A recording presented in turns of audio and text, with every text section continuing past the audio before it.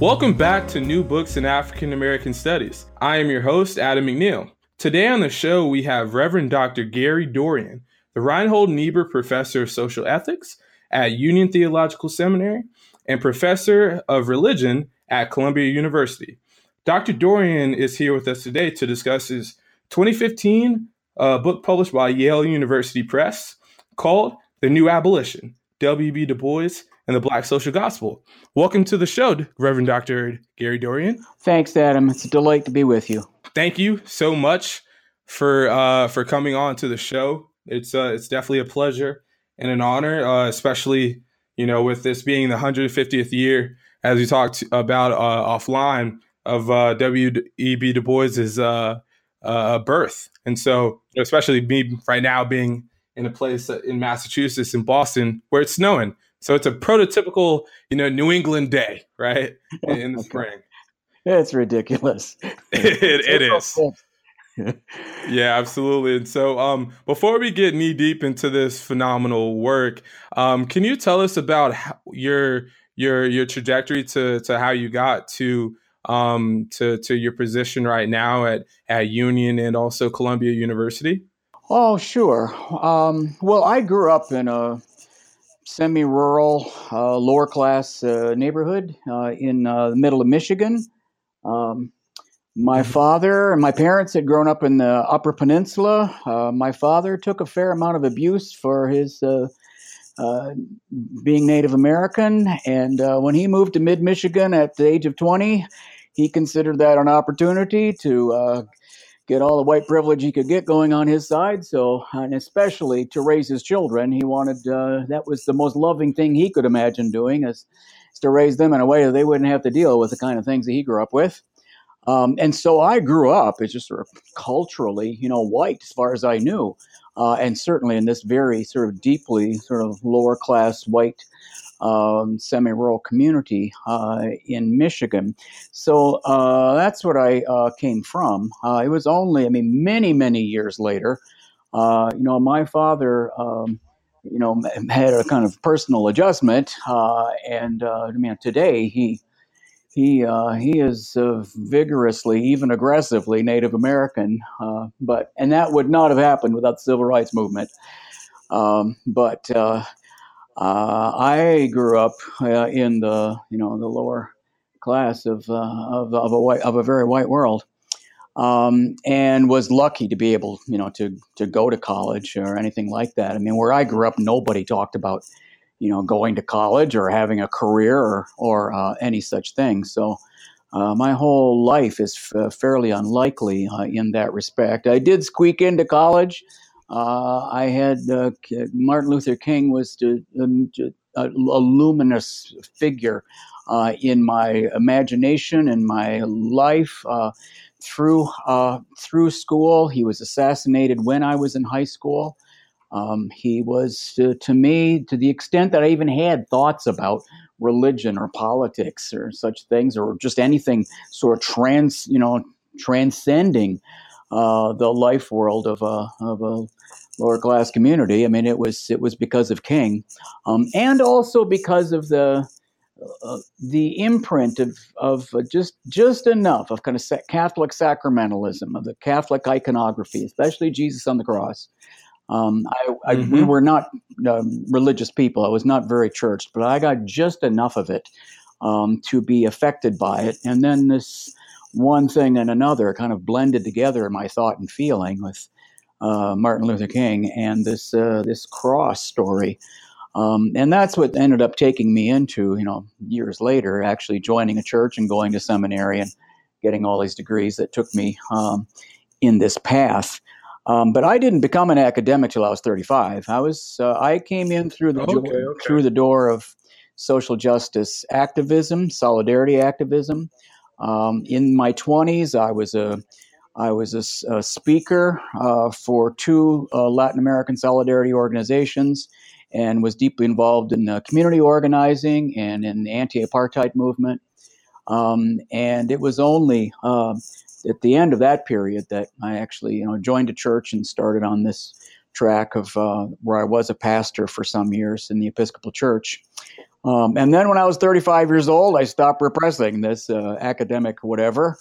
And I had 3 books out by then. And my wife who was a fabulous Presbyterian minister, a much better pastor than I was, just said, look at you, you're writing these books at 3 a.m. That should be telling you something, about who you really are. So why are you repressing it? So that's what finally got me on an academic path of teaching and just having the wonderful privilege of being an academic. Right. And I think that, and as I told you offline, I had the great opportunity to listen to some of your book talks on this one, and also the second part of this group of books that you're coming out with, that you've come out with as well. I've had the opportunity to hear you talk about this particular story. So can you tell us about how and why you came to this particular subject of the Black social gospel? Because it's something that I think has affected the world greatly, and yet I don't think people can actually articulate fully where this Black social gospel movement comes from.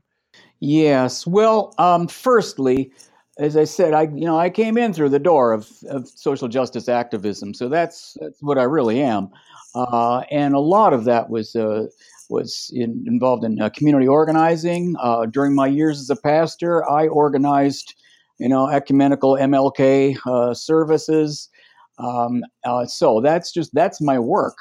And so, of course, that's what I brought to my scholarship. In fact, the scholarship really was just, to me, it was just an aspect of the solidarity activism that I was doing. It wasn't the other way around by any means.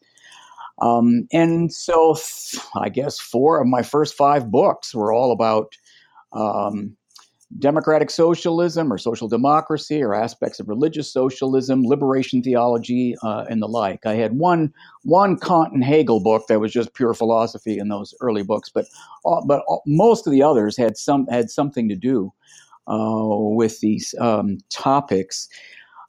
So I came actually quite early to a reading on what the social gospel movement had been that was contrary to what was in the literature. I mean, there's this famous white social gospel movement that there's shelves and shelves of books written about, and I was influenced by it. I mean, Walter Rauschenbusch, the great figure of the white social gospel, is a tremendously important figure to me. So I was, very conversant with that literature and wrote a fair amount about it. But the fact that so much of that literature, virtually all of it, is just such a white bread phenomenon, you wouldn't even know that there was such a thing as a Black social gospel going on at the very same time, and which in many respects is better than this white social gospel movement, and dealing with real issues that only certain white social gospelers even get close to. And so I had a certain sort of dissatisfaction and just sort of contrary feeling about, how this subject should be talked about for a very long time.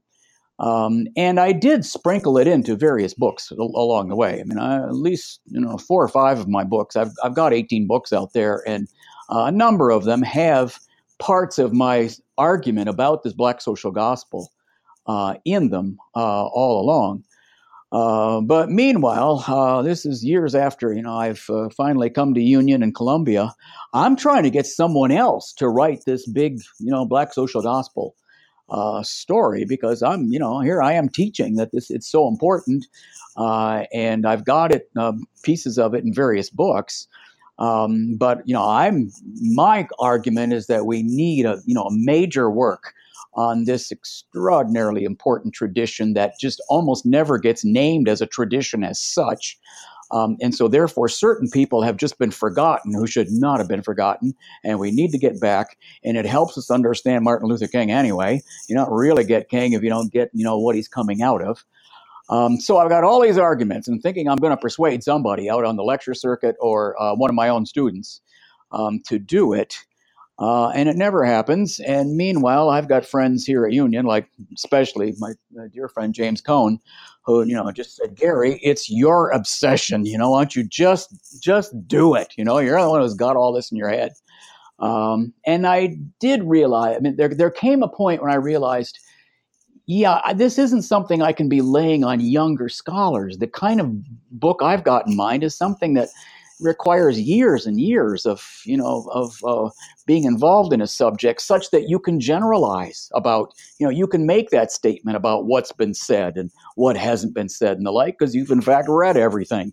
And that's the kind of book that you can't just, you can't come out early in your career, write a book of that sort. So even that was a factor to sort of get me over this hurdle and say, okay, I'll just face up to doing it myself. And of course, once I got going in it, it was almost as a relief for me to just finally just completely give myself to this large subject.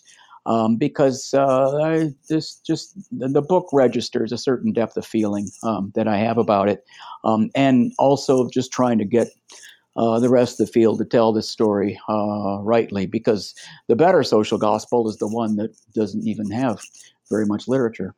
Right, and that's why I think that your book is so important, because as you mentioned that other younger scholars, specifically that you're kind of initially pushing towards this project or this kind of project, this is a huge undertaking, right? This is a huge undertaking.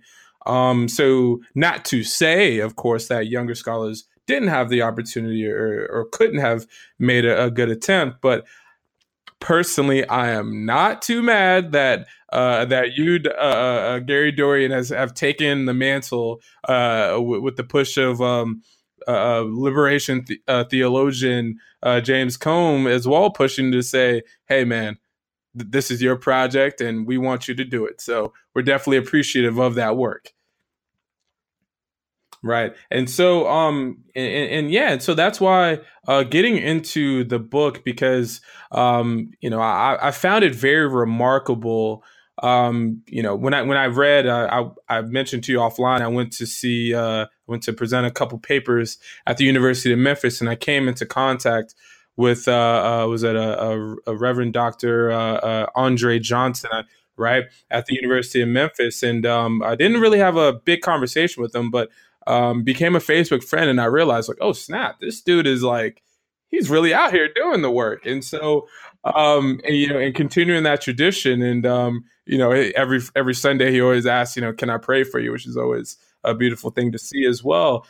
So seeing his work and seeing your work and the work of, I think he's doing a project with Henry Turner, right? And so, can you talk about really the foundational persons to the Black social gospel? The ones that obviously by century, almost this full century predate King? Yes. Well, certainly. My argument about the founders and just the founding of the tradition itself is that it's a new abolition movement.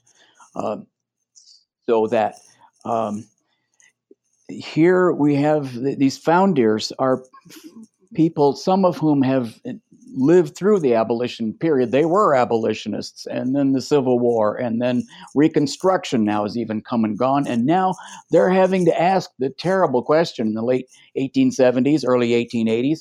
Well, what would a new abolition be now? What does it need to be now? Which is a terrible question, especially if you've lived through all the drama and trauma of what abolitionism itself was. You're highly aware, because you're right in the middle of it, that you can't just kind of recycle what you said before. This is a different situation. It's a different moment. And in some ways, this is every bit as terrible or worse and terrifying as what you were dealing with before, because now you've got this mania of lynching going on, and these 14th and 15th Amendments that were struggled so hard for are now being, ripped away through much of the country. And so needing to kind of rethink, how do we preach the faith? How do we think about it? What kinds of organizations do we need in this context?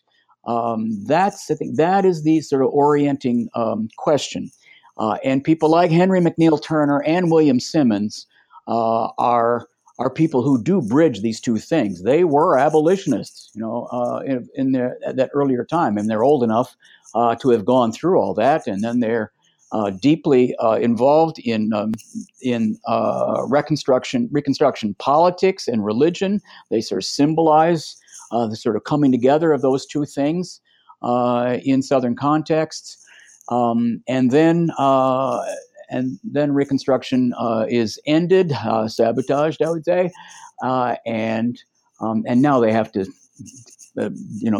sort of think about what now, what kind of organizations, how do you think about the faith, what kind of social Christianity speaks to this situation, and including just what do we need to do within the churches themselves. How do we convince church people they need to be involved in social justice politics? That alone, just that aspect of what it means to be social gospel, that you're telling ordinary church people who've come to church on Sundays, a kind of refuge from a hostile world, and many of them just want to sing and pray and focus on heaven and on Jesus, and having to say to them, no, the church has a social mission to transform the structures of society in the direction of something called social justice. Each part of that note, there are three parts of that sentence, and none of them are possible before the social gospel generation, because you need sociology and social consciousness and all that social stuff that comes from that period. That part of the story is similar in the white church and black church contexts. But of course, in the black church context, there's a struggle for life and death. I mean, everything's on the line here. And the social gospel cannot just get you in trouble with your religious colleagues the way it can in the white social gospel. This can get you killed. So it's a terrible thing to have to take on. In all of my founding figures, with one exception, in the New Abolition, there's only one exception to this. All of them have some kind of battle with their own denomination, because the social gospel is controversial. It is pressing a demand that many people don't want, and even in the AME, you got bishops who don't want to be involved in this kind of activism. So that debate is just perennial. It's just a given, and that, of course, didn't end with the founders. And Martin Luther King had to deal with that. The founding generation is people like Turner, who was a bishop, and William Simmons, a similar kind of figure in the Baptist context, has spent most of his career in Louisville, who bridged the two generations, who are sort of founders of a new movement and helping to build new organizations, and for whom they and then others around them. Some of them are only truly recovered when you sort of ask this question: well, if there was a black social gospel, then who was in it? How many people are we talking about? What did they do? What did they build? And the like. Right, and trying to really see about really the foundational elements of it, and also thinking about people you mentioned. Bishop Henry McNeil Turner, but also someone that I've come across personally in my work, dealing with late 19th century Black women's print culture, being William Simmons, and how influential he was to women like Ida B. Wells, who you mentioned in this book, who I think seeing, the women that are involved in this tradition too, I thought was very intriguing and something that I think is a valuable addition, because I think sometimes, maybe not even sometimes, but a lot of times, the influences and the central words and interpretations of women, Black women in this tradition as well, of really social activism gets really thrown under the rug. So it was definitely awesome to see someone like William Simmons, who gives opportunities to people like Ida B. Wells and other women to be able to speak boldly within the confines of newspapers. That's right. Both Turner and Simmons, were feminists as far as access and rights and lifting up women and regarding and wanting women to play public roles. In fact, Wells couldn't count very many of just supporters who definitely had her back. And of course, she's doing exceedingly dangerous work because she is the anti-lynching crusader in this country. And she can only do that in certain parts of the country. But having somebody have her back, and Turner is one of the few that she absolutely can rely on. He's just a rock because he is utterly fearless and brave in a way that's just almost impossible to comprehend. Wells is a major figure for me in the New Abolition, as is Nanny Burroughs, as are the club women as well. I mean, it's a different trajectory, and that's more of the the elevationist tradition with some of them. And of course, Wells was even in that. I mean, she was in the club movement herself, although they didn't elect her to leadership positions because they admired her, but they didn't really need her as an officer in the organization.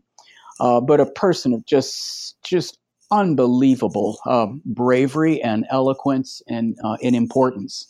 Now, Ida Wells is someone that she was recovered by the early women's movement and the Black Power movement. I mean, that she was forgotten for decades. In fact, her autobiography went unpublished for 40 years. First, she lived to see herself forgotten.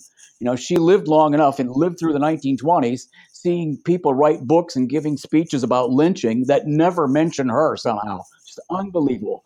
And so she writes this extraordinary autobiography at the end of her life just to kind of, remind people of what she did and where this whole anti-lynching movement came from. And then that book went unpublished for 40 years, despite a loving, determined daughter who worked assiduously to try to get it published. And it's only because of the women's movement and Black Power movements coming up, at the same time, sort of looking back for, who have we lost? That what Ida Wells, of course, was recovered in that work. So people like Paula Giddings did important work on her. But she's very much in this Black social gospel story, since most of her activism is going on, in social gospel contexts in churches, where she's trying to, get ministers to kind of stir up their courage to do this kind of work, or at least to support her in it, and to build an organization and the like. So Simmons and Turner are both figures of an earlier generation who admired her and supported her, and who did an enormously important sort of foundational work. They're social gospelers of different kinds, to be sure. I mean, Turner is just the epitome of the Black nationalist tradition within this Black social gospel story, and Simmons straddles some of these lines. I mean, there's a nationalist streak in Simmons, but always, he can work with white Baptists, and he's good at saying we need to cross lines. We don't want to just stick with a nationalist line. And being involved in social justice politics means you got to do coalition politics, where you're working with people who don't look like you or exactly like you, but you need to pull together to achieve ends. So there are differences between these two giant foundational figures who come before the others, sort of in my story. But what they have in common is just this extraordinary bravery and a kind of liberation theology a century before this term exists. A liberationist way of understanding the scriptural narrative and the social ethical meaning of the faith, and that if Christianity means anything in a North American context, it's got to speak to the aftermath of 246 years of chattel slavery, and now this Jim Crow plague. Right, absolutely, and I think all this is going on. There's I heard recently Ibram X. Kendi, scholar at American University, talk about how how sometimes people mention we go two steps forward and one step back, right? Especially in this context of a Trump presidency. But one thing that Dr. Kendi mentions is that that's never true. That yes, you abolish slavery, but there's the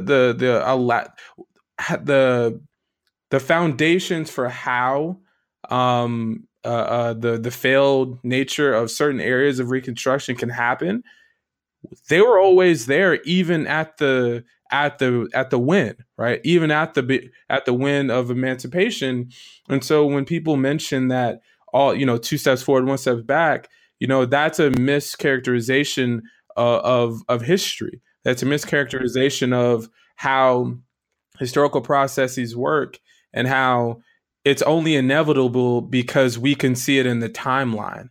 But what about for the people who are actually living in those particular times? They have no earthly idea of what is they might speak into existence within the prophetic tradition, but as far as them literally being able to pick out the certain area of history that's going to happen, that's definitely not something that folks within this particular tradition would have been able to go for. And I mentioned that because someone whose name is in the title of your book and who people who feel like they know Du Bois greatly will probably look at your title and be like, Black social gospel. But I thought, right. I thought Du Bois was anything but, someone who, what came from a monotheistic background or actually maybe not came from it, but who expressed those kinds of religious ideals.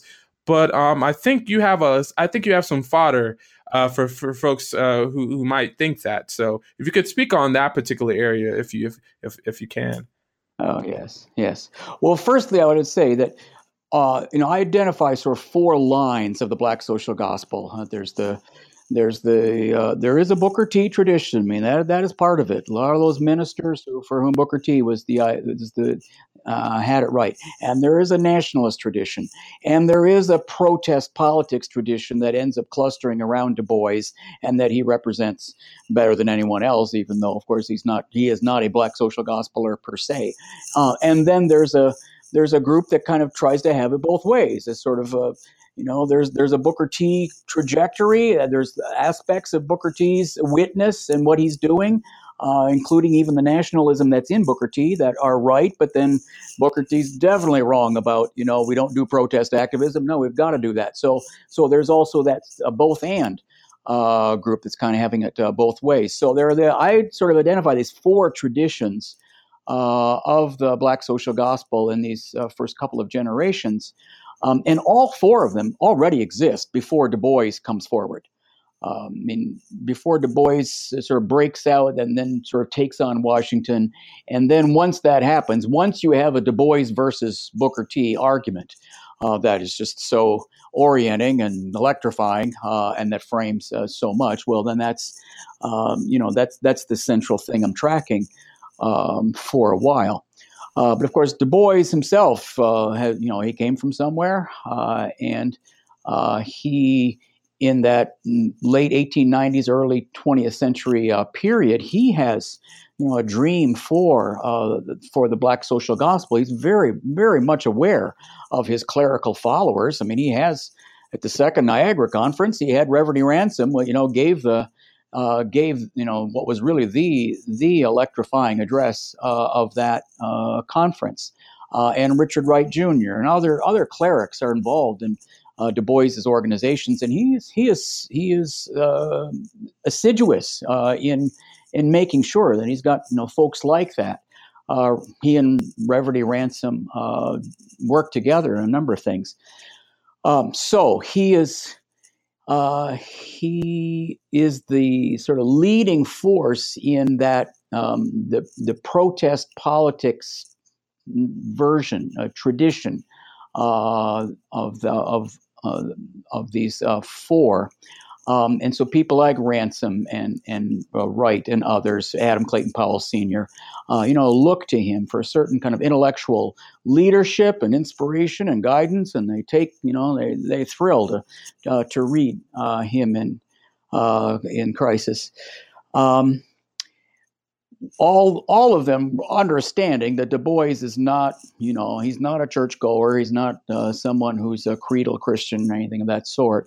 And there are all manner of debates about, what do we make of whatever sort of religious sensibility that is there with Du Bois. I make the argument that Du Bois is purposely elusive and sort of double-minded about this religion issue. He's certainly not a churchgoer or the like, and yet this tradition that I'm writing about, these Black social gospel ministers and others, are very important to them. He certainly sees himself as being involved in that struggle. He wants the social gospel way of understanding the faith to prevail in the churches. He thinks there's too much otherworldly, Christianity going on in the churches. So he's cheering for Turner and Ransom and Wright and these people all along and working with them. And he's just such a transcendent figure in the politics of the time, such that even though I just have to sort of take the risk that people are just going to read the title and think that I'm saying that W.B. Du Bois was a Black social gospel something, and that is not what I'm saying. But he is the crucial figure in that certainly second generation story of what was the Black social gospel tradition. And that's then the line that does take you to Martin Luther King is the one that he represents better than anybody other than maybe Reverend Ransom. Right. And going back to even the souls of Black folks, soul of Black folk, you talk about how, he spoke largely about the sorrow songs and he talked about the importance of those when it came to the religiosity of African Americans. And obviously they stem from many plantation areas throughout the South and how they permeated themselves within, the underpinnings of what would later be gospel music, which is obviously centered in Chicago and moved up from like the Mississippi region and the Delta. And so all of this is important because, as you say, like, some people may, look at the title and be like, what in the world is this dude saying? Du Bois is not a Black social gospeler. And just disclaimer, as he previously said, just in case you missed it, Reverend Dr. Gary Dorian is not, I repeat, not making that particular claim. But as you mentioned, he is someone that is he's very much involved with the politics that are involved with the Black social gospel. And I think, you talked about Reverend Ransom and can I just say there, Adam? Absolutely. And it's not just even the politics. I think there is a deep spiritual wellspring in Du Bois. It's arguably heterodox. I mean, he's going to make up his own mind about what he thinks, what his religious worldview is. And he was influenced by, he studied under all these neo-Hegelian idealists, ethical idealists at Harvard, and he incorporated some of that worldview of Francis Peabody and William James and others that, that he studied with there, and had a similar kind of experience in Germany. So if you want to tease out some kind of an actual religious worldview that Du Bois, I think, is operating on, I think, you could tease out a kind of neo or post-Hegelian sort of way of thinking about Christianity, in which the key to history is a struggle for freedom. That's very, very akin to, and that's, that is what Du Bois thinks. But what I would say about with the issue that you are sort of pointing to, referencing, is it frustrated me for years that what literature we had about Du Bois, because for a long time we had hardly anything. Just for so long we had that Broderick book and the Manning Marable's early book, and that was about it for a long, long stretch. And then we got these, magnificent books by David Levering Lewis, who just did tremendous work on Du Bois. But here again, the one thing about Lewis's take on Du Bois. It just was frustrating, is that even Lewis is just tone deaf to the religious idealism that is in Du Bois. He just has to. It isn't Christian in some way, in some doctrinal sense that Lewis thinks is normative. If you're going to, call yourself Christian or religious even. And so there's a certain just not acknowledging a certain kind of religious ethical wellspring that's in Du Bois that church people in Du Bois's time got. I mean, these ministers I'm writing about, they certainly, it came through to them that this is someone who has religious feeling. He is religiously musical. In a way that actually theologians tend to be, because theologians aren't people who just stick with a doctrine. They're creative so far as thinking about doctrine, how they relate to the tradition. So that part of sort of Du Bois's work and just his being, I was seeking to sort of recover within this, in placing him in this Black social gospel story, even though I'm quite emphatic that no, of course, he was not a Black social gospeler per se. Yeah, absolutely. And those are all phenomenal points that goes to show that, the spiritual nature of people is very much multidimensional, and that how people experience religion and how people experience the spirit, or the Holy Ghost, as some folks say as well. It's even if it's not within the Christian tradition, how people go about trying to gain freedom.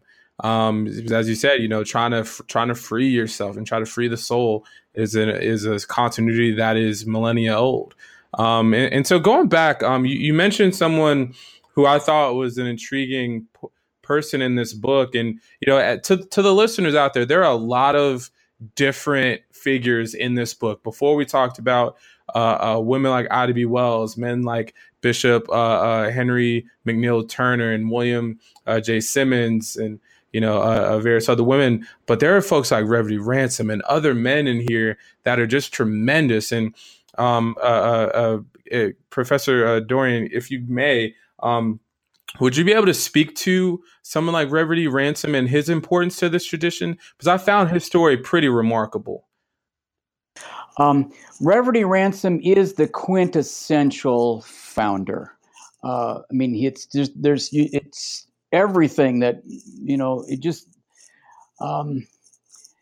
he epitomizes with this whole founding tradition is about. It's the Black social gospel at its best, at its most radical, relevant, inspiring.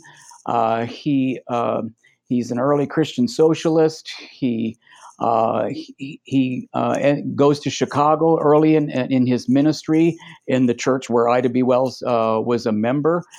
He takes on Booker T. Just as Booker T. becomes famous. He is in an argument against Booker T.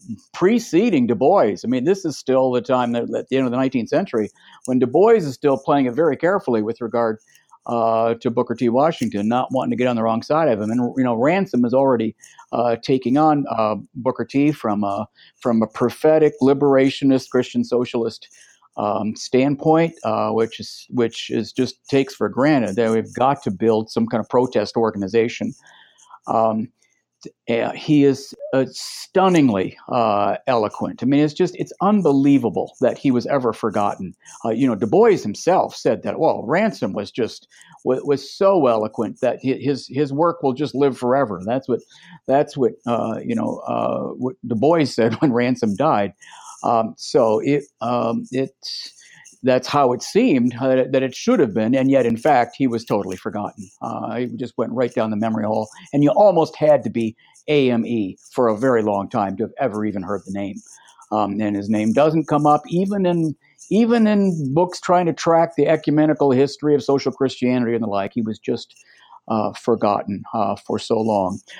But it's quite amazing even from an institutional standpoint, I mean, just ignore the fact that he's such a brilliant writer and speaker. He's in every organization. I mean, it's not for lack of trying. Whatever is going on, there he is, in the Federal Council of Churches, in the NAACP, in the Niagara Movement, in whatever, in the memorials to the old abolitionists. I mean, he is just always trying to make something happen, and yet so there he always is when you're trying to track this history. He ends up becoming the editor of the AME Church of the Church Review, so a national publication where he has a battle within the AME Church itself. He goes to Chicago, and the AME ministers get rid of him. They boot him out because he's too radical for them, and he's kind of making them look bad, at least from their standpoint. So then he goes to Boston, and the same thing happens there. So it becomes nationally famous in both Chicago and in Boston as a founder and pioneer of the social gospel, and as a comrade of Du Bois's. And yet, he's also a very good example of what we were talking about a little while ago, about how this will get you in trouble, not just with the dominant culture, but with your own denomination, who don't want to hear this particular way of construing the faith.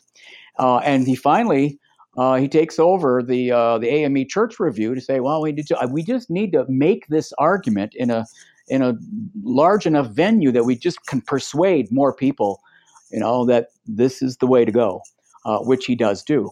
And one thing leads to another, and after 10 years of that, they elect him a bishop.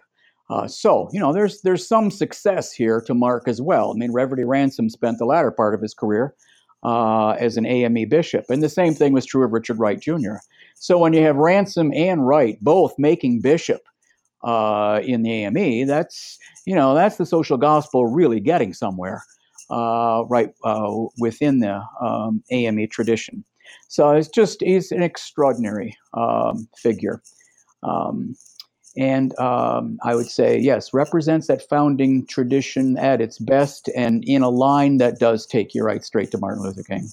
Right. And I think that, you mentioned, how really their, Reverend Ransom's centrality to this tradition, and really when you look at the 20th century, and and it is very interesting. It's always to me so interesting. Excuse me, the men and women whose stories are the ones that are, really a part of the normative memory of, the social protest tradition in Black life, and how by reading your book I realized, like, good grief, Ransom and even learning about, I went to an historical Black college, Florida A&M University, and you have the HBCU folks that we'll get into with your next work, folks like Benjamin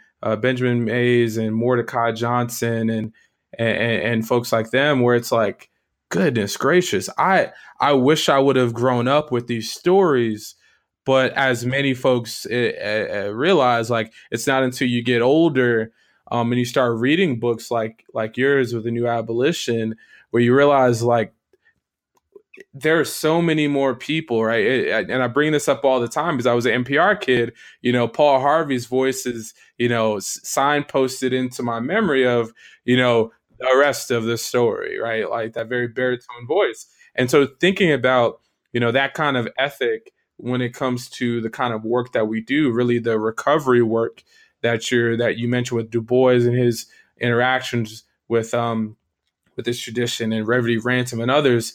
That's why it's, to me, so remarkable to be able to interview folks like yourself, so that people can have a better and more well-rounded understanding of the reason, that folks like King could come about, that they were people that he built on, that he didn't, there's no immaculate conception in the story of how he gained his knowledge.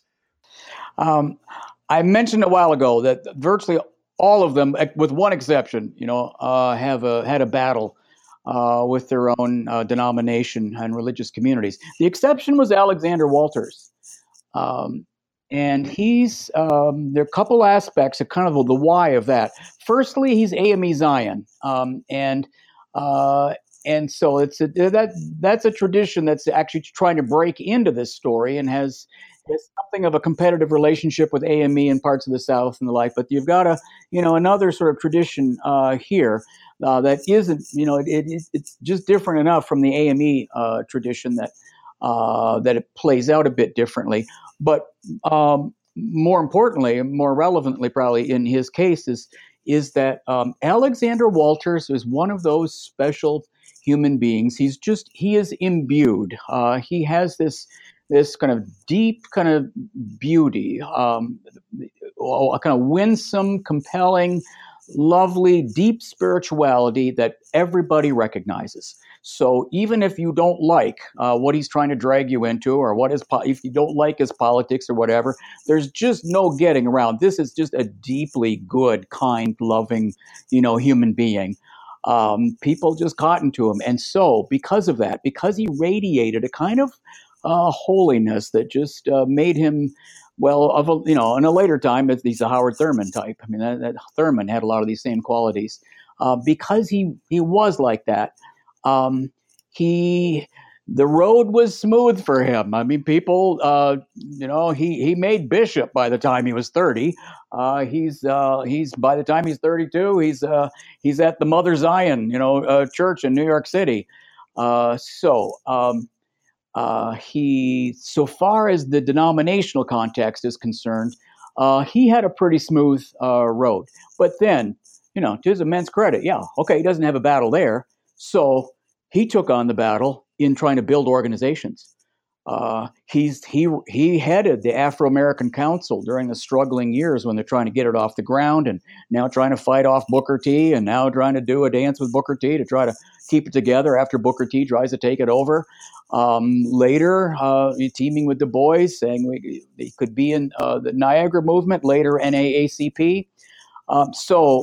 Walters took on an enormous amount of work in trying to build a protest organization, and so all the struggle, all the strife that he didn't get in his religious context, he got in his public political one.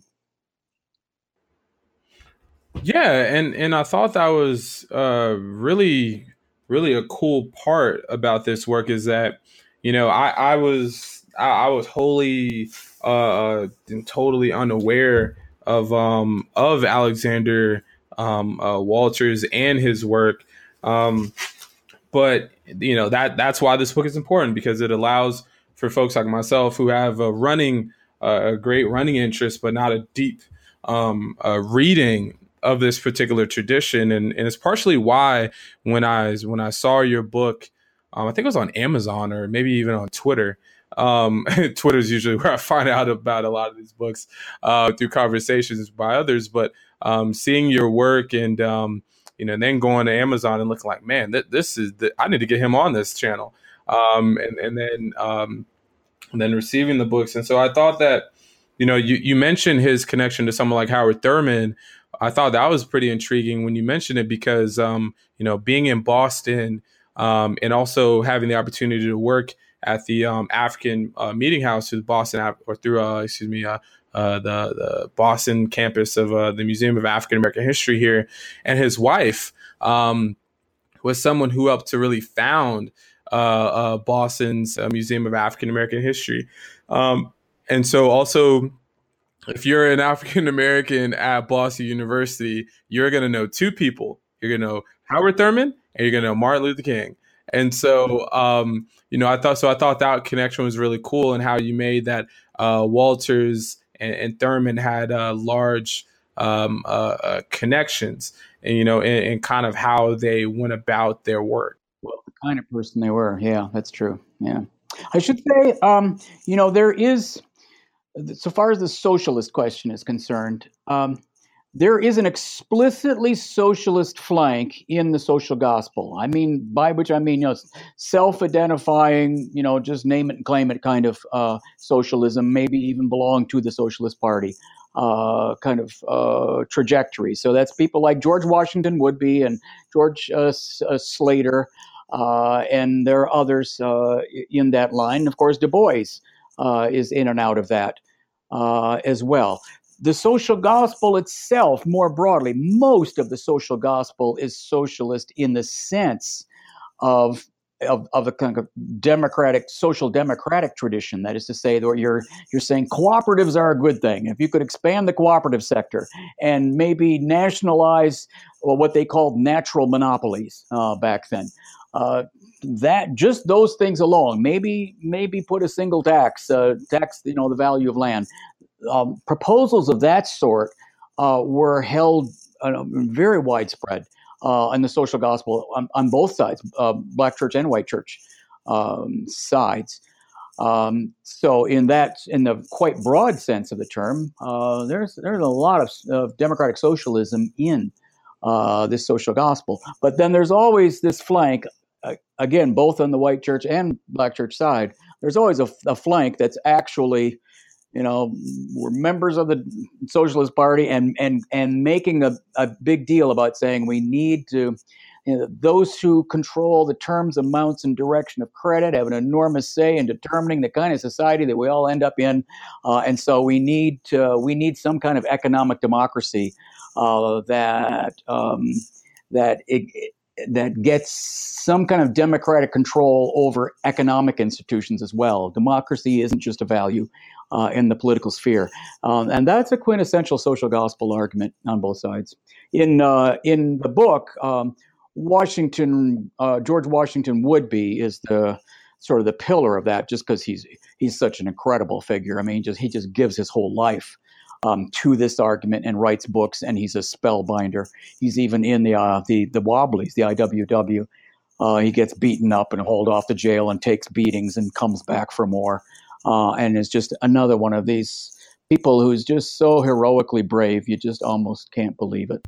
No, absolutely. And learning, about the various figures in here and how they, like you mentioned with that last story, people putting their necks out there for this tradition, and I thought it was pretty interesting, and I think also something else that intrigued me too, going on the notion of socialism, because in our country, socialism has it has a tattered relationship with the nation, though not literally, because what is public education, but then again, that's a whole nother, story for another podcast. But looking at how the usage of socialism in how, because I think that because I'm trying to think about how to articulate it as far as people today when they think of socialism, and I ask this more for like the listeners who might not have a deep grounding in the Christian socialism that you're talking about. Is there anything different, or what are the differences between the Christian socialism that you bring about when you talk about a couple of the figures in comparison to kind of maybe think about what most people think of their interpretation of what socialism is, and like I said, it's typically not in a good light, shall we say? Right. Yeah. Well, firstly, the social gospel, it's called the social gospel in this country, was called Christian socialism in England and Scotland and in Germany and elsewhere in Europe. And it usually has some kind of relationship to the social democratic parties in Europe. Always has that some kind of close relationship. In England, of course, it's with the Labour Party. And these are traditions that go way back. I mean, we in this country, we tend to think when we hear this word, we just tend to just think of state socialism, right? Which is the government nationalizes the major means of industrial production or whatever, however deep down it goes. And that's the sort of understanding we have of it. But of course, people coming who are in these Christian socialist movements and traditions know that that's the latecomer in socialism. The idea socialism is government ownership. That is the latecomer in the whole history. I mean, for decades in England and elsewhere in Europe, and then to some degree then in this country as well.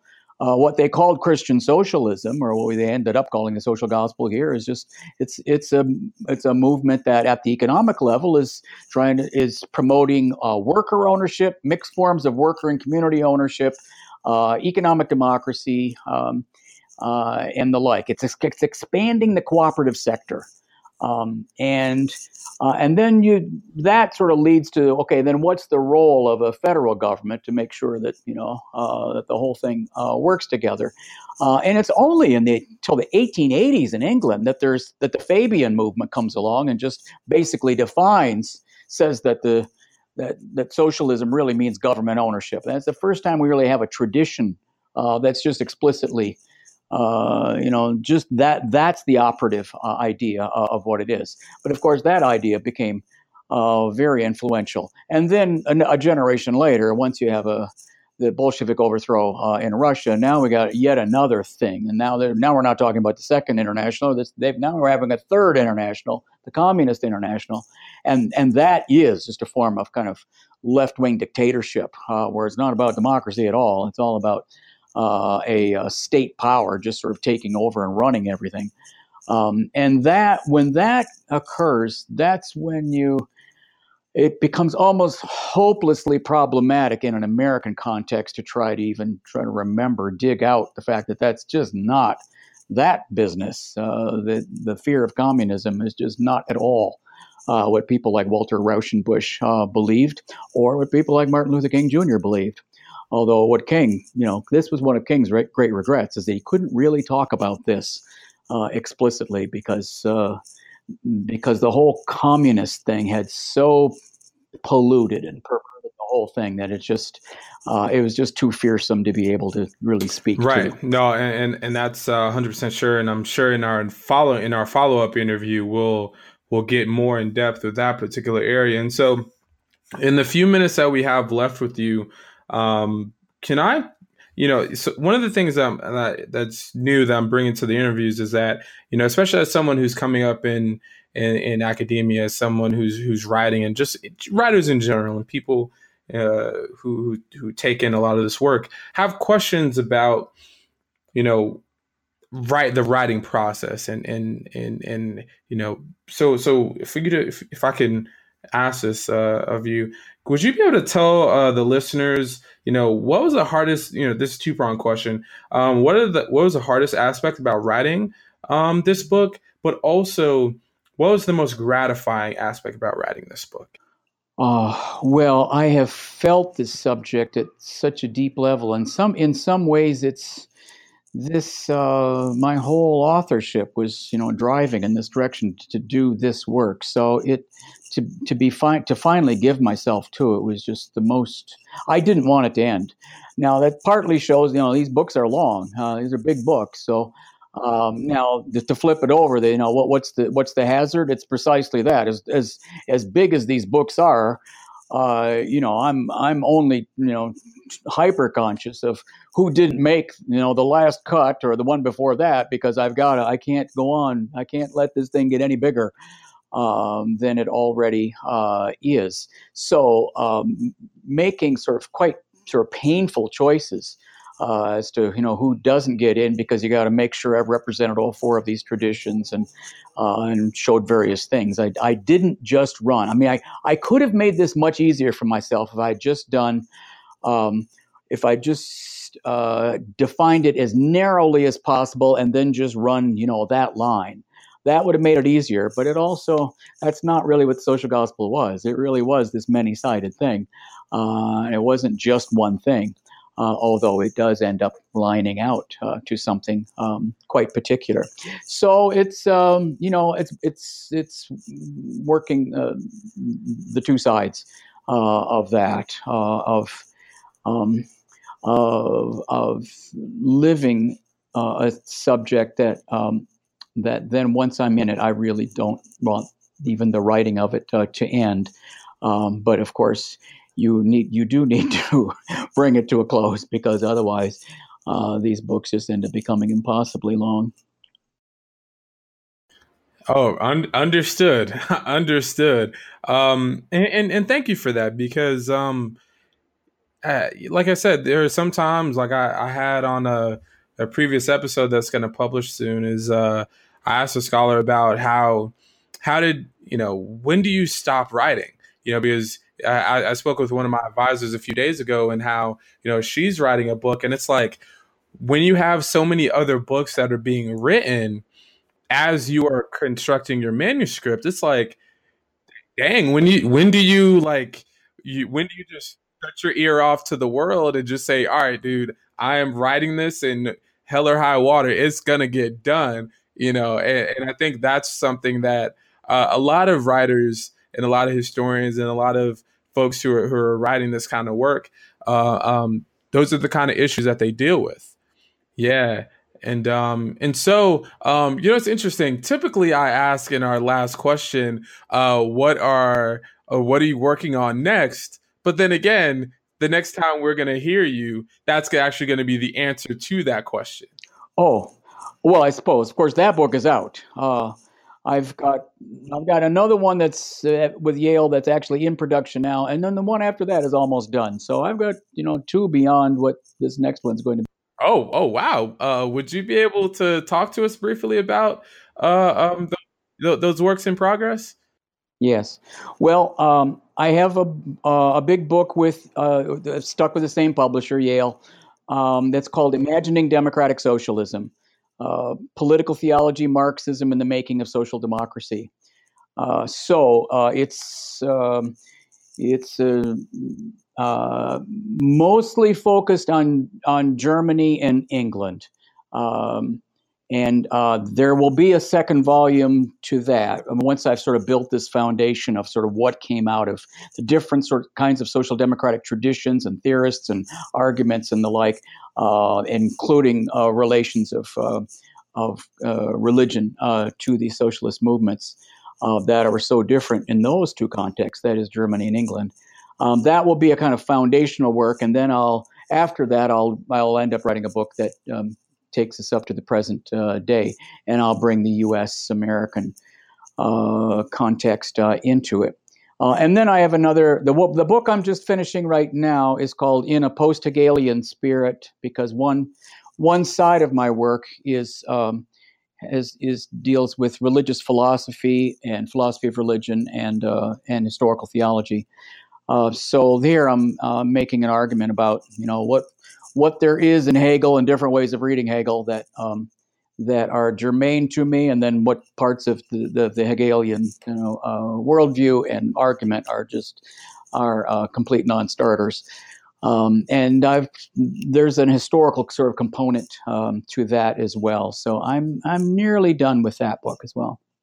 Well, we can tell by the 4 books that you've either published or are in the process of publishing in the last couple of years, that you are someone that is very productive and who definitely puts the pen to the pad and gets things done. So that's definitely something that is something that a lot of us look up to as far as the productivity aspect goes. And I really, really appreciate you for sitting down with our listeners for the past hour and some change, because I really think that once people get their hands on this book, The New Abolition, W.E.B. Du Bois and the Black Social Gospel, that people will really come away with a better understanding of how important Christian religion in the Black social context has really greatly and positively influenced the nation that we both live in today. And I'm also very much excited to, once I finish your next book, Breaking White Supremacy, Martin Luther King and the Black Social Gospel. I am very much excited to read that, especially in light of Dr. King's 50th anniversary of his unfortunate assassination and all the great commemorations that have come out of that in the past week. Yes. Well, thanks for asking, Adam. It's a delight to be with you. Alrighty, and once again, we've had Gary Dorian from Union Theological Seminary and also Columbia University on with us today. And once again, thank you so much. And I am your host, Adam McNeil. Until next time, listeners.